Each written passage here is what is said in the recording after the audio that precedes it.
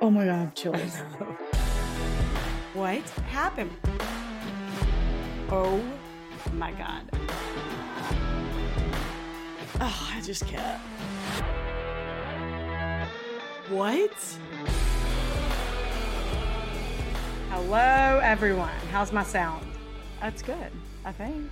I just moved, guys, yesterday. I moved to a new house in Greenville, South Carolina. What up? Rebecca is on the move.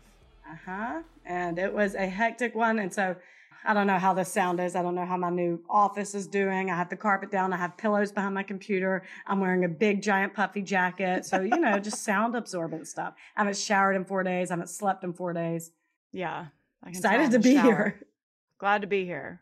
And it's Yeah. my story today. So I hope it's good. But bear It is. with me if it's not. Come on. Don't let it define us. Yeah, come on. Don't be so judgmental.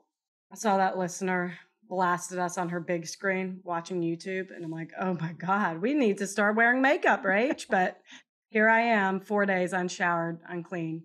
But my jacket's pretty cute. So I hope it's distracting you from my face.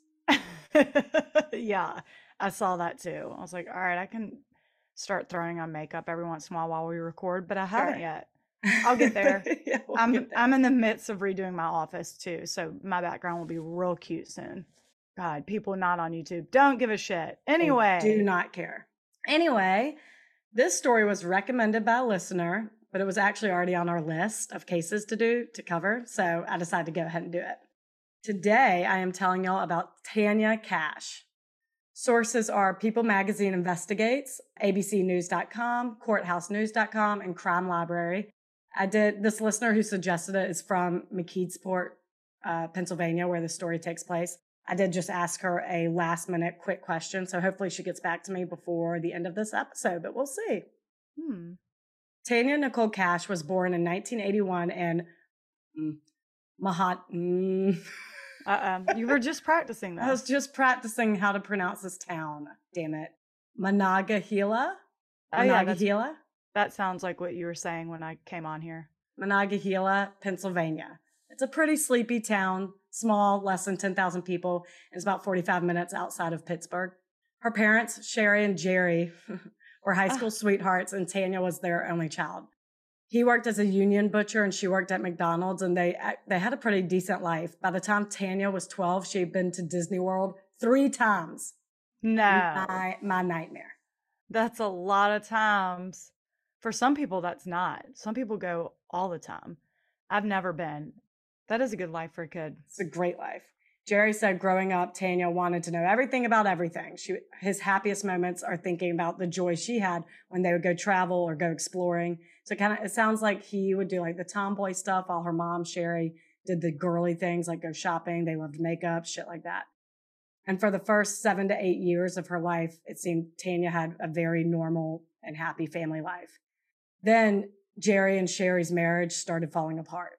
Jerry got a bad case of pneumonia that put him out of work and into the hospital for a long time, so money was really tight, and Sherry started having affairs with various men, supposedly for money, and she would leave Tanya home alone all the time. So Jerry would come home pissed, they would argue, etc., and this just became a regular routine. Then, sadly, some switch flipped in Sherry, and she was all of a sudden very abusive towards Tanya. Like one day, seemingly out of nowhere, she even pulled a knife on her. Wow. Yeah. She also once set the coffee table on fire in their house. So it sounds like her mental health was kind of declining. Yeah. So when Tanya was 11 or 12, Jerry said enough is enough and decided to file for divorce, and he was granted full custody. But this affected Tanya very much, obviously. She did not want to see her mom and dad get divorced. At the same time, she was scared of her mom, so it's likely for the best, but she just wanted things to be back the way they were. Soon after this, Jerry meets a woman named Joanne through a dating service, and he and Tanya moved 30 minutes away to McKeedsport, Pennsylvania, to live with Joanne and have a fresh start. McKeedsport, according to my sources, was a little dangerous, high unemployment rate, and wasn't a cute little suburb at all in the 90s, at least. It might be today. I don't know.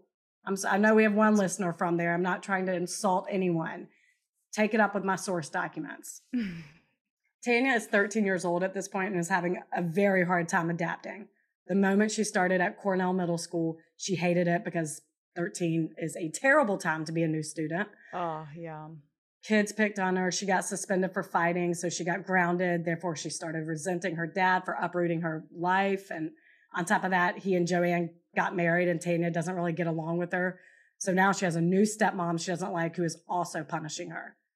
Yeah, I mean, that's tough. yeah. For as mouthy as we were in our early teenage years, could you imagine if mom were our stepmom?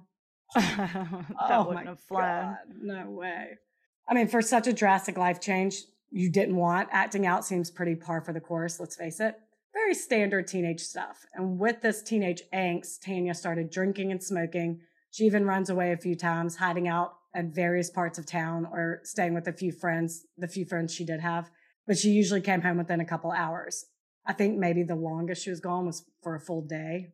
There was one time she ran away and didn't have anywhere else to go, so she called her dad, but he nor Joanne answered. So she called her aunt, who sent her husband to pick her up. And when they were in the car, he started talking about how he pays for sex. Oh, And no. even he says that he paid Sherry, Tanya's mother, for a Oh, blowjob once. he Then, told Tanya yes, this? yeah. Then he told her that This is her uncle. This is her uncle. Okay. Then he told her that he used to masturbate to a picture of her being What? Tanya. She's 13? Yes. Ew. And he pulled off the road. And she told him she did not feel the same way about him and asked him to please drive her home. And he did. And she ran inside to the safety of her dad's arms. But I don't think she ever told him. How creepy is that? Ew. February 10th, 1996, Jerry and Joanne woke up and it was one of those days. They found 14-year-old Tanya is gone. They found her pajama pants on the stairs going down to the basement and her duffel bag was gone. Oh, God. Joanne gets in the car and starts driving to look for her, but didn't have any luck. Then a day passes, then another, then another. And after 4 days, Jerry is officially freaking out. He knows this is no longer teenage rebellion, so he calls the police to make a report. But because he's done this before, they don't take it too seriously. He's filed a report in the past when she's run away, only to cancel it a few hours later. But she's never gone 4 days before. I was about to say 4 days, though, is far too long. Right. And a town that they themselves deemed as seedy. Yeah. Then Tanya's grandmother came across a piece of paper with a phone number on it that Tanya had written down the last time she was over there visiting. So she decides to call the number, and a woman named Judy Sokol answered. She's a hairdresser in town who Tanya knows, so they asked the police to go over there. And they go talk to her, and Judy admits that the last time Tanya ran away, which was December of 1995, about 3 months before she went missing, Judy let her stay there, but she hasn't seen her since she left to go home. A week goes by without any leads, so Jerry and Joanne start snooping around in Tanya's room looking for clues, which honestly, I can't believe it took them a week. I would do that. Oh, yeah. Day of. Yeah. And in the top drawer of her dresser, there is a note in a guy's handwriting propositioning Tanya for oral sex. Wait. What did it, do we know what it said? No. Like, what note are you getting passed in school? Well, you'll see. Will you give me a blowjob? Right. No. You'll Circle see. yes or no. Check yes or no. They initially didn't know who wrote it, but Joanne remembered shortly before her disappearance, their neighbor, Kevin Churchfield, asked Tanya to babysit for his family regularly. And she had mentioned to Joanne that one of those times they went out to eat. And Joanne's like, oh, the whole family did? And Tanya says, no, it was just the two of us. And Joanne told her, that's weird. You shouldn't have gone with him. And Jerry's always had a bad vibe from Kevin. So he calls the police and tells them that they found this note and they suspect it's from their creepy ass neighbor. And to Jerry and Joanne's surprise, police tell them, oh, your suspicion is probably spot on because Tanya actually already reported Kevin Churchfield to us 2 months ago. Wait, on her own? Yeah. Oh, he did something worse than dinner. Uh-oh. Apparently, Kevin always propositioned Tanya for oral sex every time she babysat for them, but she never told her dad or Joanne because she felt babysitting for a pervert was better than being home with them. Oh. But she did eventually tell a police officer at school that Kevin made her touch his penis and he went with her to the police station to file a report. Oh my God. What is protocol for a minor taking a report like that? Surely now they have to call the parents. She's 14 years old at this point. I don't know. But this was all news to them and they are pissed. They were never notified. reasonably. I'd be like, I my mean, 14-year-old is molested and reports it to police. You call me. yeah, no, There's I agree. no cop victim confidentiality for a minor. Come on. You have to tell There her can't parents. be. There can't No, be. you gotta tell the parents. And if she reported that a couple months before, she probably babysat for him after the fact too. Yeah. I'm sure her dad would have loved to know that he probably should have gone over there with her and beat the shit out of him. Right. Out of them. Tanya doesn't show up. It's just Jerry. It's like, oh yeah, yeah. I'm here to babysit. I'm here to and babysit. Pound your face in. Right. Kevin was charged with this, but Tanya didn't show up to court. So all the claims were dropped and he walks. I want to beat that guy's ass. McKeesport police bring him in for questioning, which after a week, when they knew day one that Tanya had a report out on Kevin Churchfield, I can't believe that took a week. It speaks volumes about how seriously they took this. Yeah, that should have been step number one when she was reported missing, is go talk to the creepy neighbor that they already know about. And Jerry and Joanne didn't. They just got a bad vibe and they called the police. They had to bring it to their attention, and the police then said, oh yeah, we already know about him. He is creepy. He molested your daughter, pretty much. That is so effed. But Churchfield agreed to take a lie detector test, and the first question was, did you kill Tanya Kach? And he laughs and says no. Then the cops are like, oh shit, maybe she isn't a runaway. Maybe there's some foul play here. Sure. Well, look who just woke up. I mean, she's 14 and it's been a week right. plus. And yeah, there's a wrong. suspect who has a clear motive. She didn't show up at court and all the charges were dropped against him. Come on. Well, that's not a motive. He's probably amped. What do you mean? A motive to get her out of the picture so she cannot show up at court. Okay. Duh. Churchfield did confess to having a sexual relationship with her, but says he did not abduct her or kill her. So they search his home. They don't find anything, and they can't even charge him with the sex crime because Tanya needs to resurface to confirm this is true. So again, he's off the hook. I'm like, can't or won't? You can't charge him or you won't charge. I guess that can't be true. The victim has to be there to testify. It's like the Megan Landowski episode. Yes. Yeah. The dad's best friend was sexually abusing her and she wasn't at court because she had been murdered. So all charges got dropped. So 6 months goes by and all leads have stopped. Jerry doesn't know what to do, so he just drives around at night hoping to see her walking down the street. He just drives aimlessly. What else can you do? Oh, God. Then Joanne discovers a diary Tanya had hidden in her room and has a lock on it, which she obviously busts open. And it's your standard teenage diary, you know, I love boys, fuck my parents, blah, blah, blah. Yay, yeah. Can't wait for my period. Ah. Yeah. Typical stuff. But there is a recurring name in it, Tom. And it's clear she's interested in this Tom because there are hearts all over his name.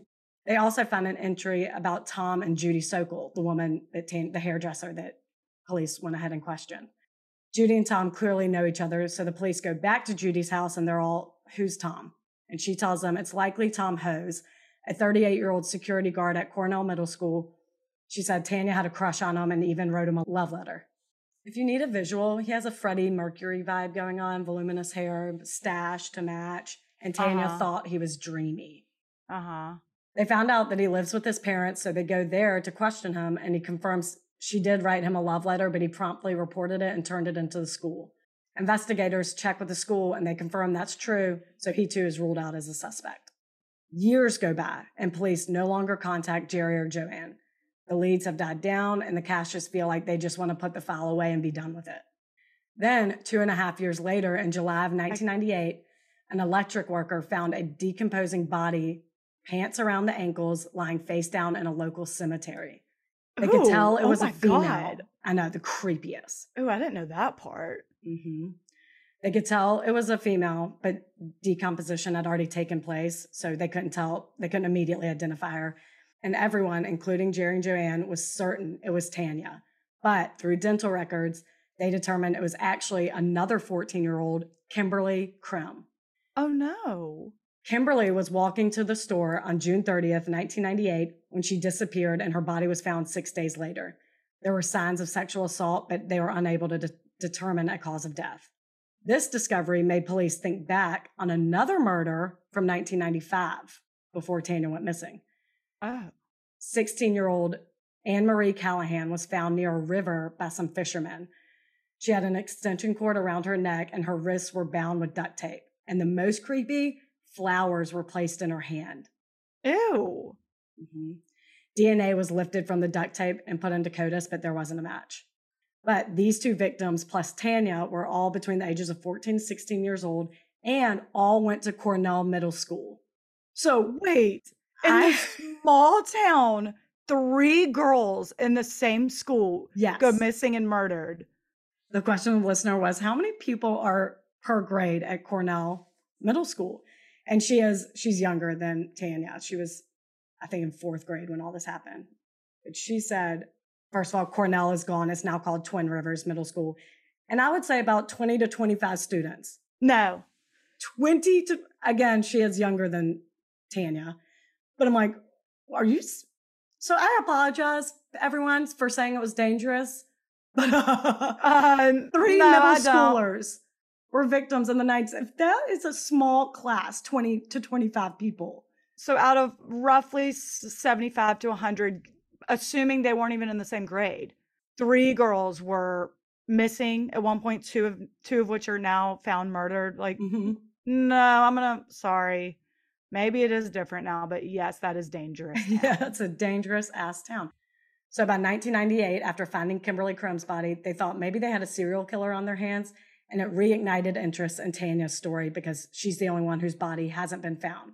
So nearly 3 years later, police enlist the help of the Center of Missing Exploited Children to do an age progression picture of her, and it's blasted all over the United States. Her picture was on over 400 million milk cartons throughout the next few years. Oh my God. But in early 2000s, leads go cold again for all 3 victims. And once again, police stop contacting Jerry and Joanne, and it's crickets for 6 years. Gosh, 6 more. 6 more right? years. Yeah, yeah. And 10 years after Tanya went missing, her father finally accepted that she's not coming back.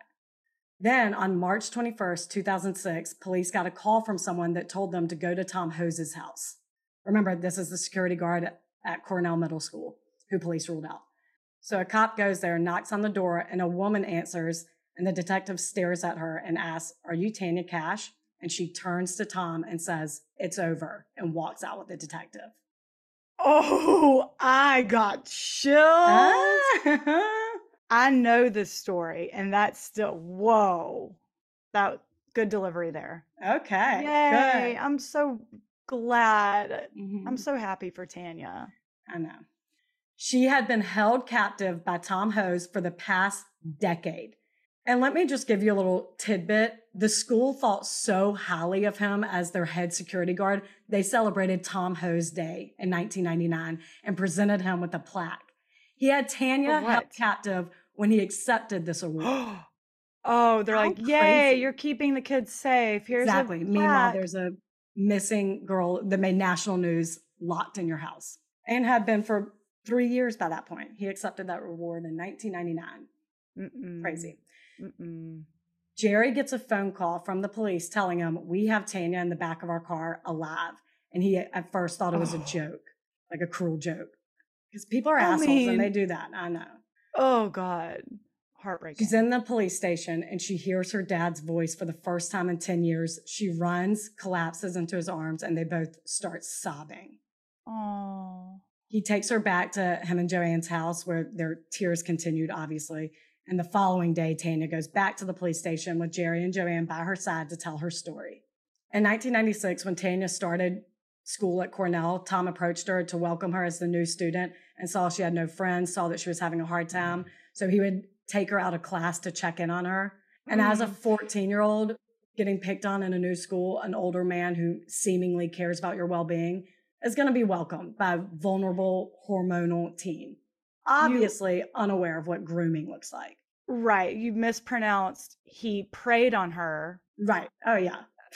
He saw that she had no friends, she was new, and he preyed on her. Is what really happened. Sure. In the grand scheme of things, we see that. But as a vulnerable woman or 14-year-old, she sees it as good intentions and she is drawn to him. She developed a crush. So one day she was skipping class and he called her but agreed not to tell anyone. And that's when he kissed her for the first time.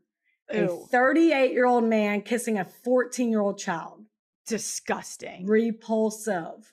After that, he told her that she should run away and be with him, that he loved her, that he could take care of her better than her parents could, which that right there, you say you're going to fill the parent role in my life, Oh, yeah. all while having a relationship with me. Like, ew, get out of here. Gross. But again, being 14, she believed him. He really struck while the iron was hot. Again, very vulnerable. She was very resentful towards her dad and stepmom, that she was the perfect victim. Yeah.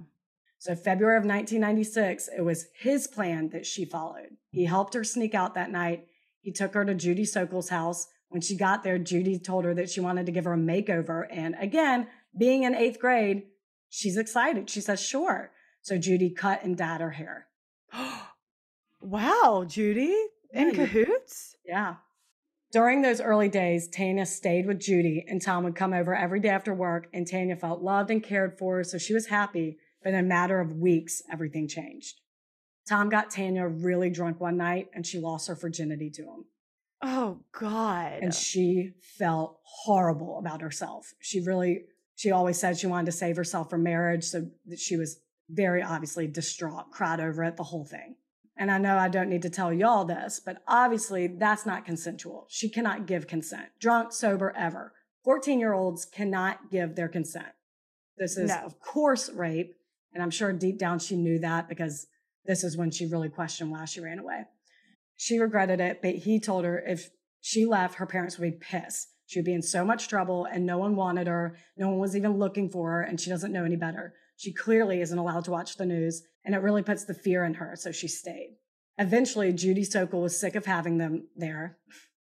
Sorry, Judy. Right. I'm going to go out on a limb and say Judy did watch the news. And when the case started picking up, she didn't want to aid and abet any longer. She was over it.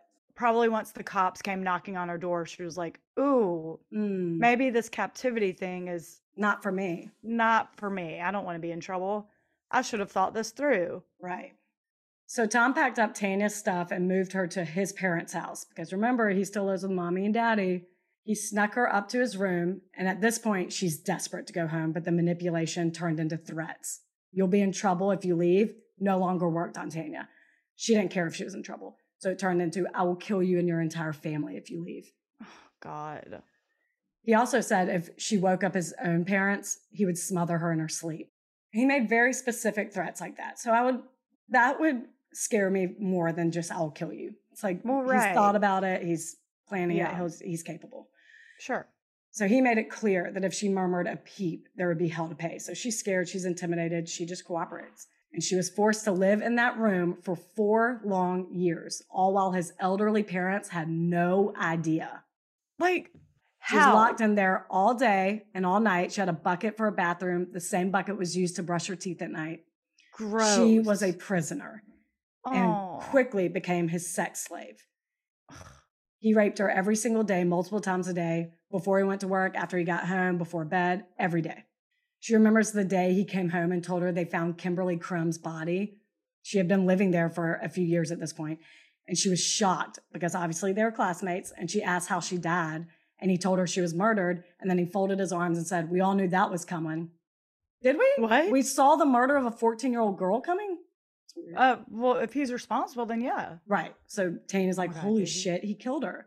And even more suspicious, that cemetery she was found in is right across the street from Tom's house.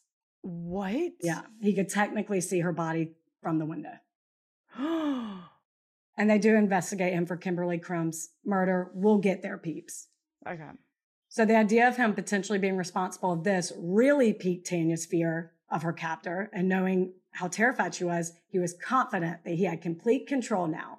So confident that in March 2000, he surprises her by letting her step outside for the first time in 4 years. He told her she was no longer Tanya Kach. She was Nikki Allen, Nikki Diane Allen.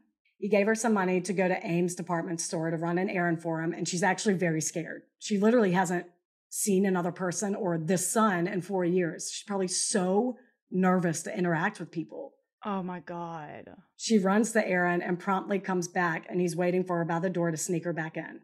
And mind you, her dad only lives 1.5 miles away, but she's so brainwashed and so psychologically damaged, she doesn't even think to go there. It did not even occur to her.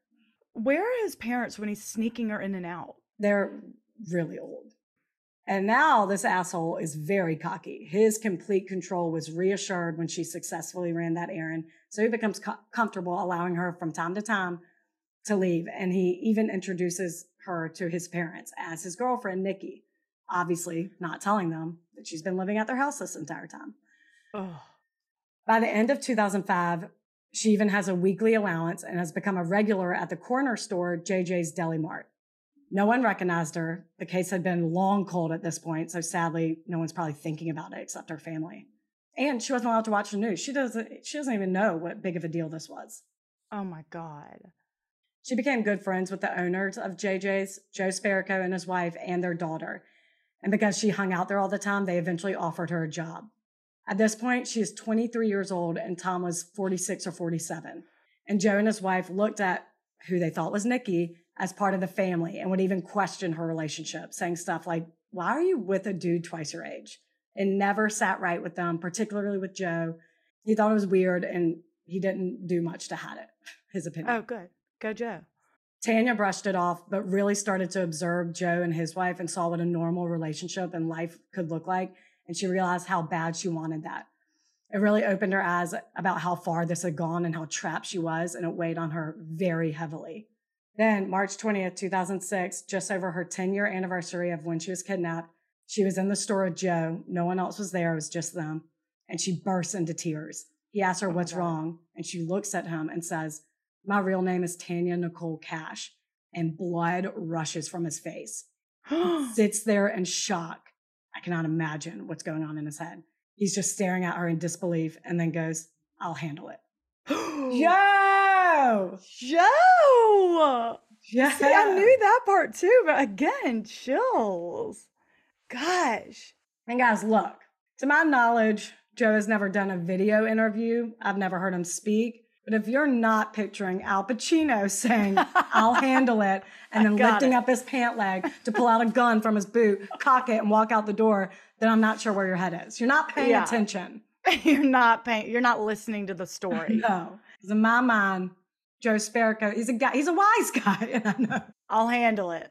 Last episode, we laughed at Susie, assuming anyone with an Italian last name is in the mob.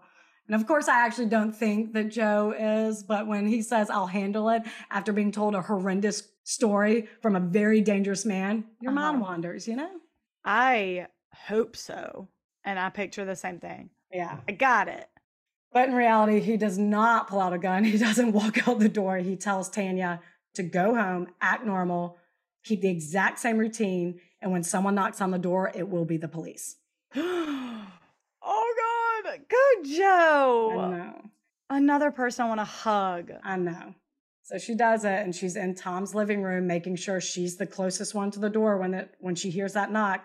And within minutes, police are there, and that's when she opens the door. A free woman after 10 long years. Holy shit. They start investigating Tanya's story to build a case against Tom.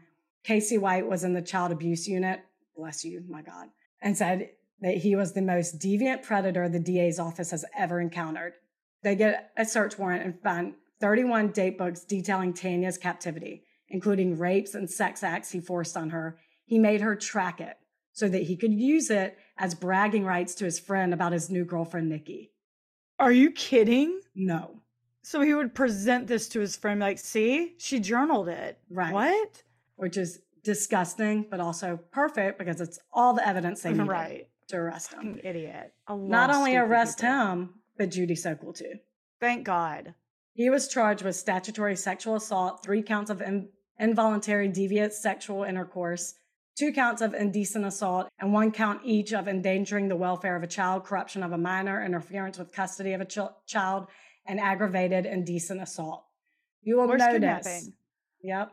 You will notice. I did not say kidnapping in that list because he was not charged with kidnapping since she willingly went. This does not make sense to me. She's still a kid. I know. Just like not being able to consent to sex, children should not be able to consent to sneaking out when you're in cahoots with an adult? And yeah, had she snuck out and just wanted to roam the neighborhood for a little while and someone came up next to her and snatched her in a car, that would be kidnapping. Sure. But just because she went willingly to someone's house, Right. then that can't be kidnapping. He held her hostage. That's kidnapping. And like, had she snuck out completely on her own, went to his house voluntarily, knocked on the door, he didn't see it coming, I can almost kind of see how they would make that argument in the 90s. But when it was his plan and his instructions she followed, no, that's kidnapping. Like, that wouldn't happen today. There's no way. Oh, no, absolutely not. And I'm sure that's what he's telling the cops. Mm-hmm. He wasn't involved at all. She came over completely on her own. But the moment she resurfaces after a decade with a new name and a bucket for a bathroom, you take her word over his all day, every day. That's it. Yeah. Ugh. I hate him. Right. So as Tanya is trying to adapt to being free and back home with her dad and Joanne, they start to kind of turn on her. Oh, I know. According to Joanne, they believed her at first, but once the dust settled, they started looking at the big picture and they don't think things add up. And they think she could have left at any time if she really wanted to.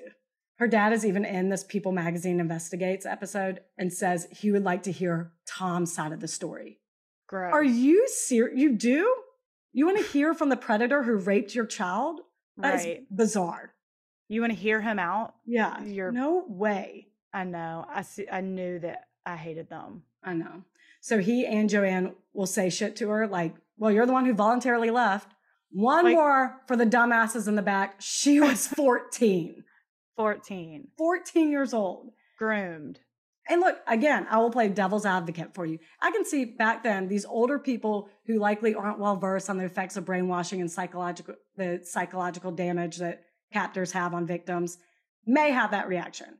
I mean, it's hard to wrap your mind around. I get that. But they still think this. These interviews were conducted in 2023. So these comments they made were like yesterday. Even when the cops back in 2006, tell them, no, Stockholm Syndrome is a thing. She's a victim. They don't buy it. But they're so sick. I know. And this causes other people to scrutinize her too. So it's so unfair. So unfair. Tanya, we know you're the victim. We know. Everyone knows. So on top of Tanya's case, cops were also investigating him for the murder of Kimberly Crum and Anna Marie Callahan. It's just too weird that he preyed on one girl from that school and then randomly 2 more get murdered. But you're telling me no further connection was ever found. To this day, Anne Marie Callahan and Kimberly Crum's cases are unsolved, and police say all the leads have been exhausted, and it now rests on someone coming forward. So sad. What? And even more tragic, 21 years later in 2019, Kimberly Crum's niece, Morgan Dunstan, was murdered in Pittsburgh. What? She was 18 years old and was going to a post-prom party and stopped somewhere in South Pittsburgh. And while in the parking lot, shots were fired and she was struck in the back of the head. Whoa. Sadly, this too is unsolved. So Kimberly's mom and sister have to deal with 2 unsolved murders in their family. The fuck? Mm-hmm. Judy Sokol obviously helped Tom out and allowed them to have sex in her house, knowing Tanya was only 14 years old. So she's charged with statutory sexual assault, involuntary deviant sexual intercourse, indecent assault, and corruption of a minor. And she's sentenced 6 to 23 months. No. I couldn't find how much time she served. Okay. So, I mean. 2 years at the latest. Not a lot. Not even. Yeah, not a lot. No. Tom Hose tried to stab himself before his first trial, so they had to push it back. And on May 14, 2007, he accepts a deal and pleads guilty and is sentenced to 5 to 15 years. What? Uh-huh. His attorney said it was a huge win for his mentally ill client. Shut up. Oh, how insensitive. Can you imagine? What a win. We get this predator back on the street in just a short 15 years. At the most. Could be 5. Most. Yeah, it could be. What a win. Yeah. Like, I want to punch that guy in the throat. He does serve I'm not as violent as I sound. Sure. Just against some people and those who are the worst. Rachel's all big and strong behind her computer. Yeah, I am. I am. He does end up serving the full 15 years. We'll get there. Don't worry. But there was so much damage from the sexual assault and decade of captivity that Tanya had to have a hysterectomy. She has arthritis in her back because she didn't grow properly from being confined to a room for so long. She had to have a colostomy bag for a year, chronic migraines, nightmares, not to mention time loss and innocence completely ripped away from her. Oh my God, for sure. She later wrote a book called Memoir of a Milk Carton Kid, which Jerry said completely severed any hope from them having a relationship. Excuse me? Why? Because she told the truth about you and what you say Yes. to her? Yeah. Because you're a piece of shit? Yeah. Yeah. Bye-bye. Big loss. He does say that she's still his daughter. Therefore, he does still have feelings for her. Notice, does not say love, which is Well, I heartbreaking. don't like a dad saying you have feelings for your daughter. I know. Anyway. That's how he says it. Ooh, but also says if he could give any parental advice, which no one's asking. No one's asking. No one's asking. But he said it would be to pay attention to your kids, be there for them, and help them. So there's Agree, dog. Agree. Look in the mirror, Jerry. February 2022, Tom Hose is released from prison after 15 years, and he moves back in the same house he held Tanya captive in. Ew. Ew. Wait, his parents are gone, I guess. I'm sure they're gone now. So how did he still have it? Oh, gross. I guess when they died and they leave it to your son. I don't know if you, I don't know. I don't know how that works if they're in prison. Whatever. Today, Tanya lives 15 minutes from him and says she's terrified at the thought of running into him. I cannot imagine. She's married now with stepchildren, so I bet it's terrifying for all of them at the thought of seeing this monster. Wait, this is a small town. I know. Is that crazy? 15 minutes from him. Dizzy. I know. And that is the heartbreaking story of Tanya Nicole Kach. Tanya, you are a survivor, you're a badass, and she has a Lifetime movie deal because we did that story, a brief story on TikTok of Tanya's story. And she commented on it. And a lot of people responded. And right after that, it came out that she has a Lifetime deal. And like, then people are going back and forth being like, congratulations, you're a badass, blah, blah, blah. So good job. Good job, Tanya, if you're listening. Ooh, I hate that they live 15 minutes apart. I know. And that he only got 15 years. Oh, that, of course. That goes without saying. Judy, too. Come on. 2? I know. Where's that bitch? Is she back in town? I don't know. I couldn't find her whereabouts. I hope she moved away, changed her name, learned her lesson. I don't know. Oh, Lord. Patron shout-outs. Tanya, Mara, Sarah, Betsy, Barbara, Paige, and Johnny. Welcome. Thanks for joining. Thank you so much for joining. Y'all are the tits. I have 2 custom shout-outs. One from Cheryl, who says it's to her son, Hunter. The Air Force may take you far away, but I will always be one phone call or one plane ride close. Love always, your proud mama. I saw that. That is so sweet. I just love it. And wait, what's her son's name? Hunter. Hunter. Hey, Hunter. Good for you. You're killing it. You're killing it. Give your mom a big hug. Yeah. And the other one's from Kylie. She's an author and is thinking about writing her next novel with a bit of crime element. She said we inspoed her, which I love that. I'm here for that, Kylie. So nice. But this shout out is for her second novel, Come and Get It, which will be published on January 30th. Obviously, that means it's out now. So y'all go get it. Oh, yeah. Available wherever books are sold. It's based on a dorm at the University of Arkansas. There's no crime on it, but she said there's lots of bad behavior. Ooh. I know. I love this. Okay, wait. Say her full name so we can like Google the actual book. Kylie Reid. It's Kylie Reid's book. R-E-I-D. Kylie Reid. That is so great. Again, it's called Come and Get It. So go and get it. That's right. There you go. Now this is on a whim now that you just said that. But speaking of Kylie, our friend Kylie, who we went to college with, her son was just diagnosed with a very rare form of leukemia and needs perfect matched bone marrow. So they're in Atlanta, but anyone can see if they're a match. I did it. It's really easy. You just go to Be the Match, Google it. They send you a swab. It's all free. You wipe the inside of your cheeks, send it back. Easy. Already stamped. We're good to go. Yeah. It's very easy. And you go, they store it in a database and you're contacted if you're a match for someone. But he needs it. He's 2 years old. Sterling needs it desperately. So if y'all are willing, y'all go check out Be the Match. I think it's bethematch.org. Yeah. Yeah, bethematch.org. Go check it out. Swab your cheek. That's all you have to do. And then potentially save a baby's life. Oh, several out there. So, all right, good one. Yeah, I'm glad we did that. Thanks, everyone. Y'all are the best. People are the worst. bye.